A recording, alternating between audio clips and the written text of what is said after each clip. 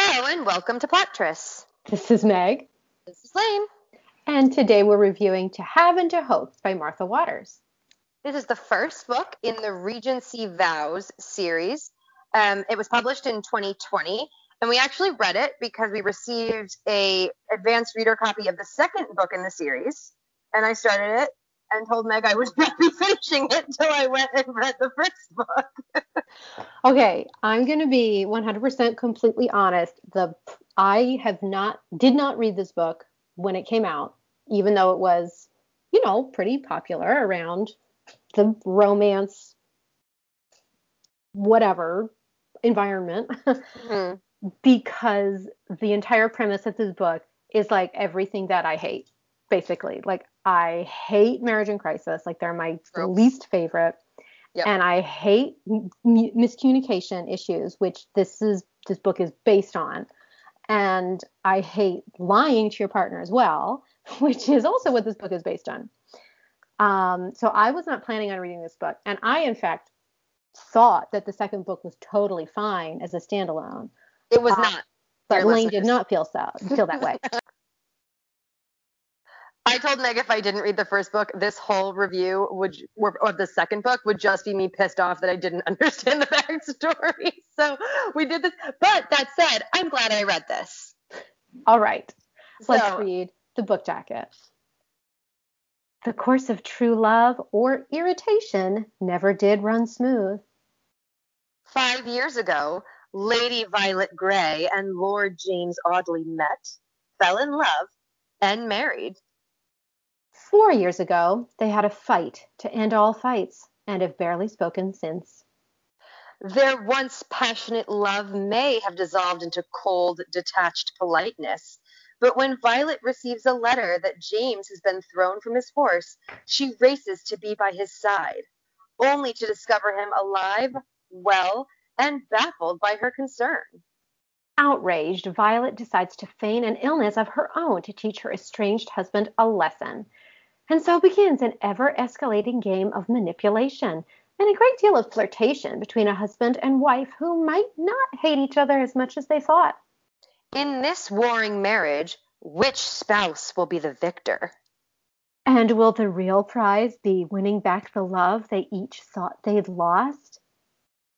The answer is yes. That is the real prize. Thanks, Meg. That's not part of the jacket. Sorry, guys. In terms of who will be the victor, it's both of them. Thank you.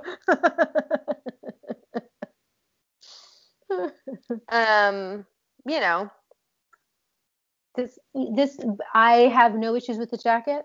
This jacket does a great job of setting up what you're going to be reading in the book. This is exactly why I didn't want to read the book.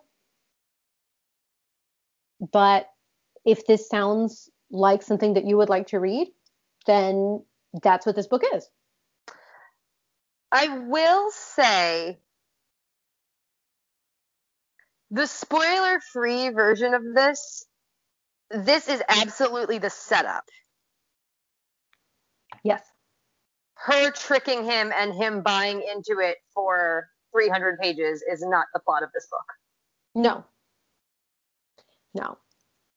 But like it says, there is an ever-escalating game of manipulation. Yes. So. I'm just saying, if this had been her sat in bed, faking consumption, flipping back and forth just between her bed and doing real things when he wasn't around, with him becoming increasingly anxious, I would have hated this book. Mm-hmm. That is not what this book was. No. So, as usual, we did generate a random number, and then we wrote summaries based on that number. And for this week, the number is 10. So I'll go ahead and start off. Here's my 10-word summary. The best way to fix a marriage is by lying. Yeah. Yep. That is also what broke the marriage. That was one of my biggest issues with this book. I was like, really? Really, Violet? Really? He thinks you're a big fat liar. And so the way that you're going to win him back is by just really, like, actually being a liar. Yeah. But, whatever. it worked for them, which is why I just laid this statement out there. It did.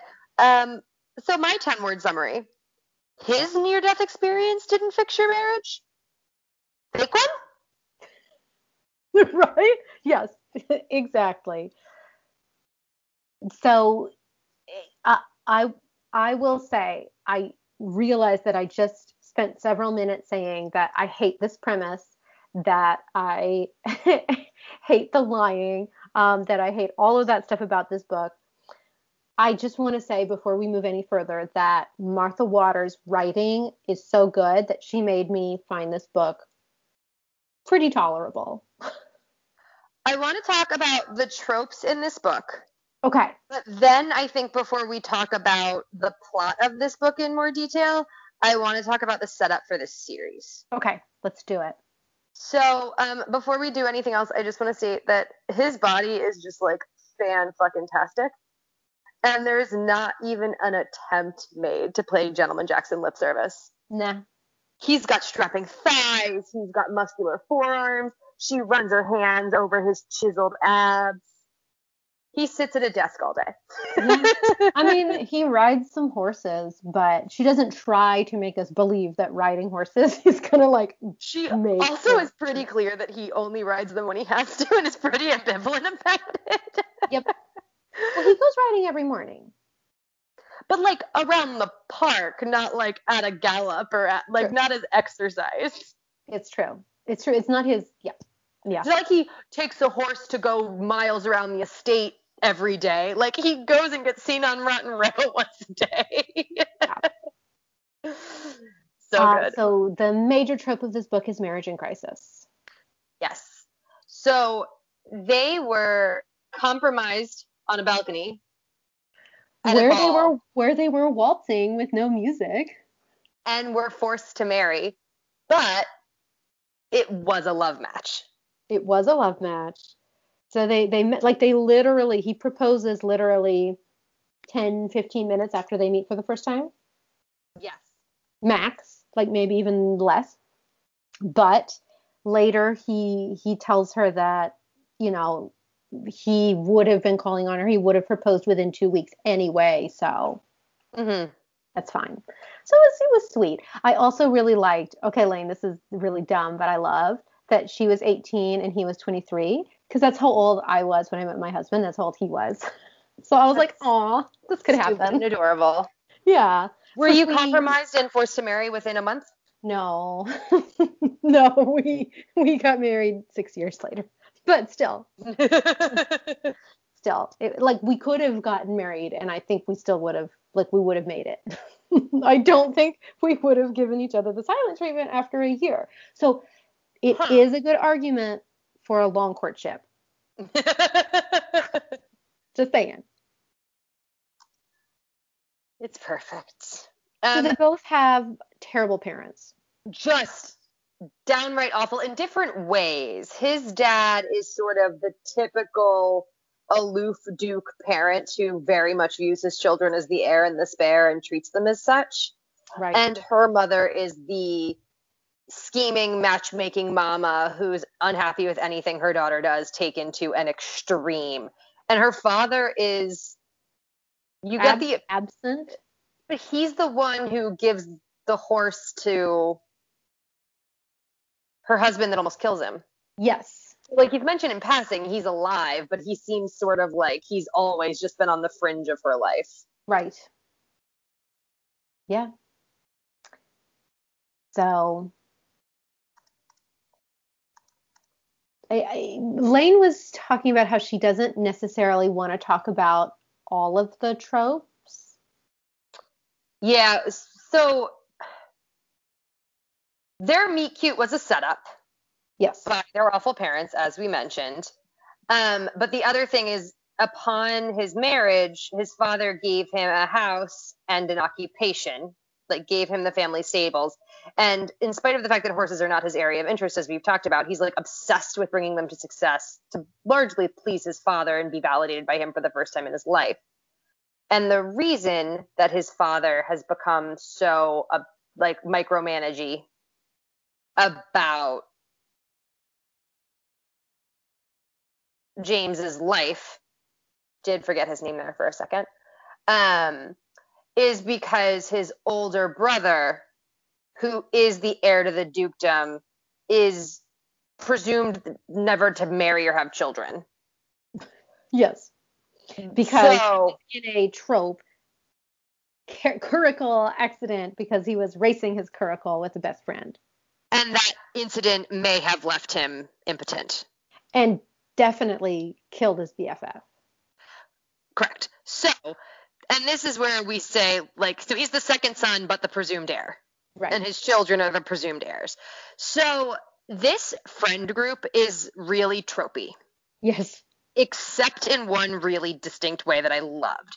So all of the guys are friends from Eton. There are 3 guys who are all in the same grade, let's say, who are now of various levels of rank within the peerage. And then there's another guy who was a couple years older than them who now gave up his aristocratic trimmings to run a theater. Trope. And then the women are 3 like neighbors, friends growing up.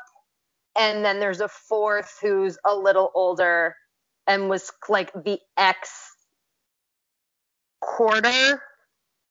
of the older brother, of James's older brother in the accident. And James's older brother is also in this friend group. And then there's another widow who shows up later. So it's sort of like 5 and 5, and you can tell they're all going to end up together. But what makes this different from a lot of other romance novels is, of the 5 women who have sort of been introduced as interesting, Violet's married, and her book is Marriage in Crisis. 3 are widows, none of whom have children, all of whom are like in their early 20s. And 1 is on the shelf-ish, like approaching it as a single debutante, but is openly talking about sex, ruining herself, and possibly eloping to get out of her trope father's gambling debt. Well, and they all have like a trope, right? Yes. So like Diana's a widow. She was mercenary. She married an older dude. She's happy that he died, and now she's like, being a widow is awesome, for example. Yeah. Sophie married a dude. She was almost engaged to West, and then he had this curricle accident, and it's heavily implied his father forced her to marry someone else. Honestly, we don't really know what happened, but before he even recovered, she was married to someone else who's now dead. Right, and that marriage, it's heavily implied, was very unhappy from the start. Right. Diana's wasn't unhappy. Diana actually, well, we'll talk about Diana in the second book. But so the point is, there are more tropes than we can even talk about here. So many. Because this series is just a bevy of them, and they're all set up in the first book. Mm-hmm. But so, like, let's go back to this one. James is independently wealthy because of his mother's fortune. Mm-hmm. Violet was the sole heir of her parents and is independently rather well-to-do, which is part of why she's so frustrated at his fascination with working late at this job he doesn't even like. Yeah, I will say, Lane, this book, unlike a lot of other historical romances, and I'm not sure why this one as opposed to others, because they all have the same thing. They all have servants. They all have butlers. They all tell their housemaids to do things. But this one especially, perhaps because she's desperate to have him quit his job, really hit home to me, like the social class and the social stratification. Because I was like, I mean, yes, it would be pretty awesome if I could just be like to my 23-year-old husband when I was 18, just like, oh my God, I hate that you have to go to work every day. Could you like stay home with me? And it just hit me. I was like, ooh. Well, but I also think it's interesting because a lot of times even the most well-to-do unmarried 18-year-old debutantes still have a sense of fear, right? That they might be from this polished upper crust, but their only access to power and autonomy is through a man. Mm-hmm. And I think that this group of women specifically, that 4 of the 5 have security, can just be lays about, spenders, go to the theater, have all new wardrobes. Like, there's, especially with the women. But Yeah. Like a social and economic freedom that you're just not going to see with even the most affluent 18-year-old romance novel heroine. Yeah. Because she still has to fear for what might happen to her if she doesn't get a match. So I thought this was really well written for a debut novel. I was surprised this was a debut novel. Mm-hmm. So it was good. I found the structure and the characters more fun than the execution. I mean, I thought her execution was the reason why I liked this book more than I expected to. I meant execution of the plot, not her writing style. Yeah, I mean, I just feel like these tropes, regardless of how well you're going to write them, are just never going to be my thing. That's fair, and this is where I'm struggling with how to separate these two books. I felt like with both this one and To Love and Loathe, I found, like, frankly, they should have been having sex sooner. I mean, look, I don't disagree. I will they should have been making out sooner. Like, the whole point of this one is that, like, there's a thin line between love and hate, and they did a lot of bitching without hooking up. I would have found a lot of the ongoing animosity more fun if they hadn't been able to keep their hands off each other. Like, in this book, especially toward the ending, they both had their, spoiler alert, revelation that they still love each other and wanted to work it out twice each. Mm-hmm. Like, okay, just cut off the last, like, 3 chapters. Yeah. And that's what I mean by execution. Not, like, the way the moments were written were fun and adorable, and she made me buy into things I definitely wouldn't have otherwise bought into. But, like, there was some fat that should have been cut. Yeah. I could not handle the fact that they haven't talked to each other for 4 years. That was just way too long for me. I could honestly see 4 months, and it would have been much more believable to me. Well, to be clear, they haven't, like, straight up not spoken a single word. Like, you know, in passing, at a ball, like, they'll ride together in a carriage, he'll help her down, they'll exchange pleasantries to a mild degree. It's not like it's been full on silent treatment, but what they haven't actually communicated in 4 years. Yeah. I guess I don't know if this is, like, just personal, but I have never been able to hold a grudge for that long. Like, not with someone that I love. I can't go that long without talking. Well, and that's the thing too. She's described as someone who loves to talk. Right. Right? Like, she literally is someone who loves to talk. And so he hears her talking with her friends all the time. And he's like, oh, I wish she would talk to me. And, you know, like, whatever, that's fine. I'm just like, really? 4 years? Or, like, maybe they had their fight 2 years. If she really wanted them to be 5 years later, if she really wanted them to be 20, she wanted Violet and her friends to be 23, which, fine, I get it. You wanted to be a little older. Make the fight happen a little bit later. Yeah. You know? Just for me, 4 years was a lot. And this is something that I have talked about in a lot of other books, especially Second Chance Romance, where they've been separated for like 7 years. That's too much for me. It's like 4 years of being married and not even once trying to, like, broach the subject of and I think the hard part is, though, like, the longer they're married, the more ridiculous the fight is, right? Yes. Because no, but, like, the whole point was they didn't really know each other when they got married, and the fight that led to them not talking for such a long time happened sort of right as they were starting to open up to each other and really feel like a partnership. Right. Whereas I think the same fight happening 4 years in, you'd have different complaints. Like, you're kidding. Like, you know, effectively for them, a year into marriage was like a year into dating. Yeah, but, like, to have the fight 2 years in. Yeah. No, I'm not saying it couldn't have been better. I'm saying that I think we'd have different complaints depending on the reason not communicating. It's possible, but I mean, I always have issues with these very long lengths of time, where they're separated. And then the other thing that always gets to me is they are not communicating at all about anything. And she's managed to hold on to her anger for like 4 years. Like, she's still viscerally angry at him. And I'm like, dang, like this is really, she is intense. If she can handle that much emotion for 4 years. I mean, him too. They've both been pissed for 4 years. Yes. I just feel like we're in her head more often about the anger. Yeah. Because he's more like, I saw him more as like, oh, I wish. I felt like he would think sometimes, oh, we could reconcile, and then she would piss him off. Like she would say something in anger that would piss him off more. Right. Which I think matches their characters. They both bait each other constantly. Yes. And so for 4 years, they've refused to talk to each other about anything of significance. And now they finally do decide to talk to each other. And instead, every single word out of their mouths is a lie. They just are lying to each other constantly. Right. So for me, it was just like this melange of everything I dislike. Marriage in crisis. They've been separated for 4 years. They had a miscommunication. And now they're just lying to each other. So all of those things together, for me, that's just like everything I hate.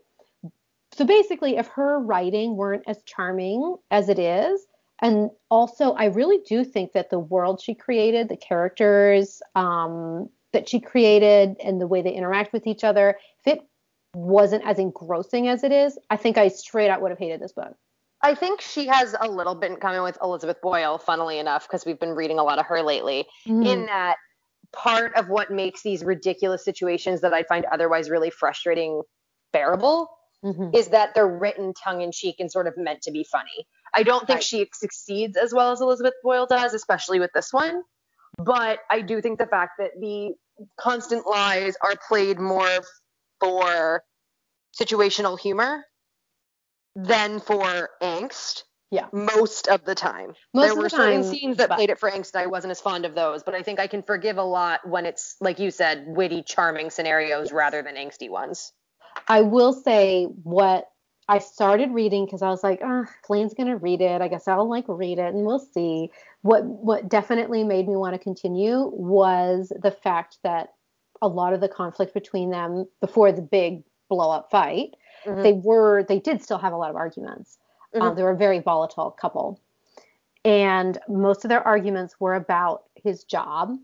And he was saying, and he still believes, that he's doing this for her. I want to succeed for you. I want to be a man who's worthy of you. And she was like, he doesn't trust me to be telling him the truth, that I don't need you to do that for me.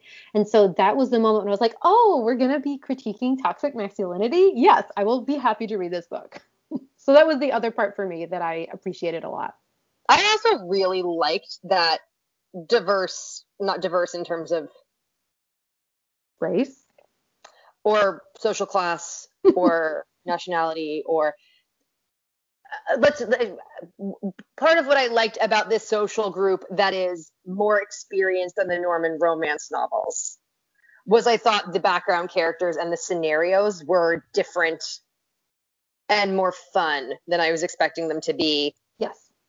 Like if her friends had all been a bunch of unmarried debutantes, I don't think this book would have been as fun as it was. Absolutely. I absolutely agree. And I did also so again, I do think that a lot of the book, it wasn't it didn't bash you over the head with it, but I do think a lot of the book critiqued toxic masculinity in interesting ways. So there was his job. But then also at the end, he's like, neither of them have told anyone ever about what their fight was about. And when he finally comes clean, there are specific parts in the book where he's like, look, I've been taught the value of a sip upper lip, but you know what? Maybe I need to express myself. Maybe I need to talk to my friends about my emotions. Maybe there's a value in this kind of thing. And that I am a sucker for that. So I liked that a lot. Oh, and even with his issues with his father and the way they influenced his relationship with his brother, this book is him working through managing those relationships more productively without letting them eat away at him emotionally. Yeah. Yep. And then also similar to Elizabeth Boyle, I thought that Martha Waters does a great job of using courtesy titles. So this is I was so impressed with that through this whole thing. Look, she dumps literally 9 pretty, not fleshed out, but like identifiable characters who you know are going to be important long term in this text. They are all referred to consistently, appropriately, with all, and these are all people with titles, and they're related to each other in different ways, and they have to address each other in different ways in different scenarios. I was super impressed with it. Well, and there were little parts. That's what I love about historical romance too, is it presents, it's almost like a different culture that you're reading about, you know? Mm-hmm. Like there's a part where he's like, yes, this is the Lady James. And she thinks back wistfully to the beginning of their marriage where he used to introduce her as Violet Lady James.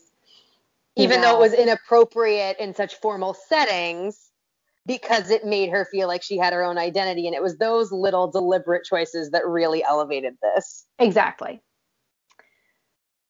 So was there anything that you thought needed a content warning or anything offensive about this book?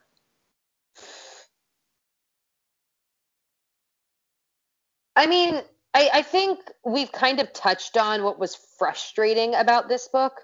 And I think I'd consider the problems with this book frustrations more than trigger or offensiveness warnings. Absolutely. Yeah, I agree. Anything we haven't talked about already, like the lying and the lying. The lying and the lying and the manipulation and more lying. Yeah. But, you know, she makes it very obvious that that is going to happen if you read the jacket. So, you know what? Right. Content warning.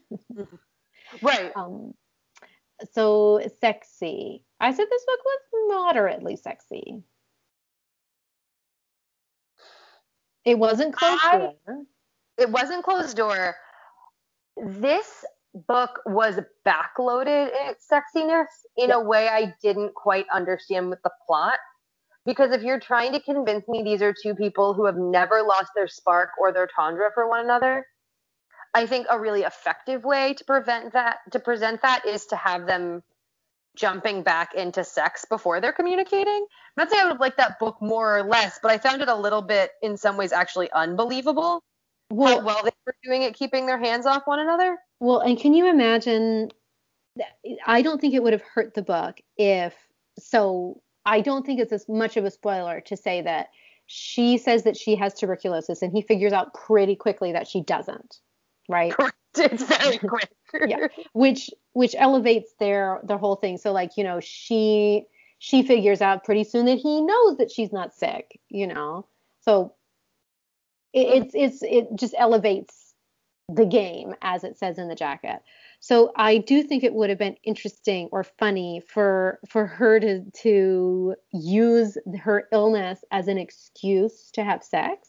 Mm-hmm. Like, this could be the last time that we could have the chance to do it. And then he's like, I know she's not sick, but she wants to have sex, so maybe we should do it. You know what I mean? Well, or even not sex, the number of times he's sitting there thinking how bad he wants to kiss her and doesn't. Yeah. Or vice versa. The number of carriage scenes, and frankly, big pet peeve of ours, fight after sex. Yeah. Yep. Like, I bought the chemistry between these characters, and the sex that was there was hot. Mm-hmm. And what was going on between them was hot, but I don't feel like this is so damn cheesy. I like it when my sex adds to the plot, like gives me a new dynamic to their relationship. Yeah. And I sort of don't feel like the sex in this book served that purpose. Yeah. And opportunities where it could have were sort of missed. Yeah. Yeah. I will say there was a library hookup. So another trope. Please, romance authors, never stop writing library hookups. It was a window seat in a library specifically, and I only bring that up because that exact thing happens again in the second book, and I'm wondering if it will be an ongoing trend. Ooh, I like it. I would love it. Also, I want to know how you cleaned window seat cushions back then. Well, in this case, at least, it's not their house, so they wouldn't have to care.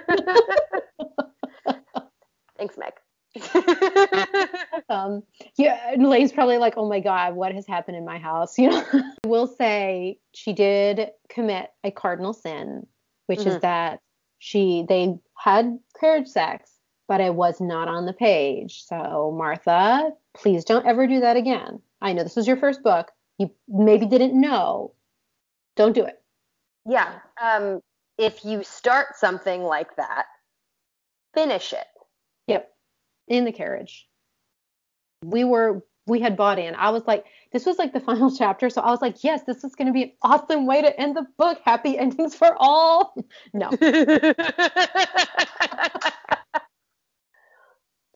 But basically, if you like Marriage in Crisis and lying and miscommunication and stuff, you're going to love this book because it was very well written. If you don't, you'll be able to handle this book. I think this series has enough premise. And like I said, I do think you're missing out in subsequent series if you don't read the earlier ones in this book. I mean, what is obviously going to be one of the next books in the series with their friend Emily, who's the unmarried one and the theater owner, like, I'm pretty sure what would be the first 5 chapters of their book are interspersed between this one and the second one. Genuinely. And you're at least going to get those scenes from other perspectives. So the other thing that's interesting that she's doing here is these books kind of happen concurrently. Certain parts of them, yes. Certain parts of them do. So you see scenes in this book again in the second book from a different perspective, and it's far more frequent than I'm used to seeing in romance novels. So I do think like having the sense of what came before is more important than usual. The secondary characters are a bigger part of the plot than I'm used to. The secondary characters because you're like, Lane, you're justifying this too hard. I just don't. It just did not matter to me at all. But I think if you're interested in the concept of a group of more than typically empowered women, not a bunch of 18-year-old virgins, like this series has enough promise on that front that even if the Marriage in Crisis doesn't appeal to you, if that does, I'd check out this series and I would start from the beginning. Yeah, definitely. Well, thank you guys so much for listening. If you're enjoying the podcast, we'd love it if you would rate, review, and subscribe.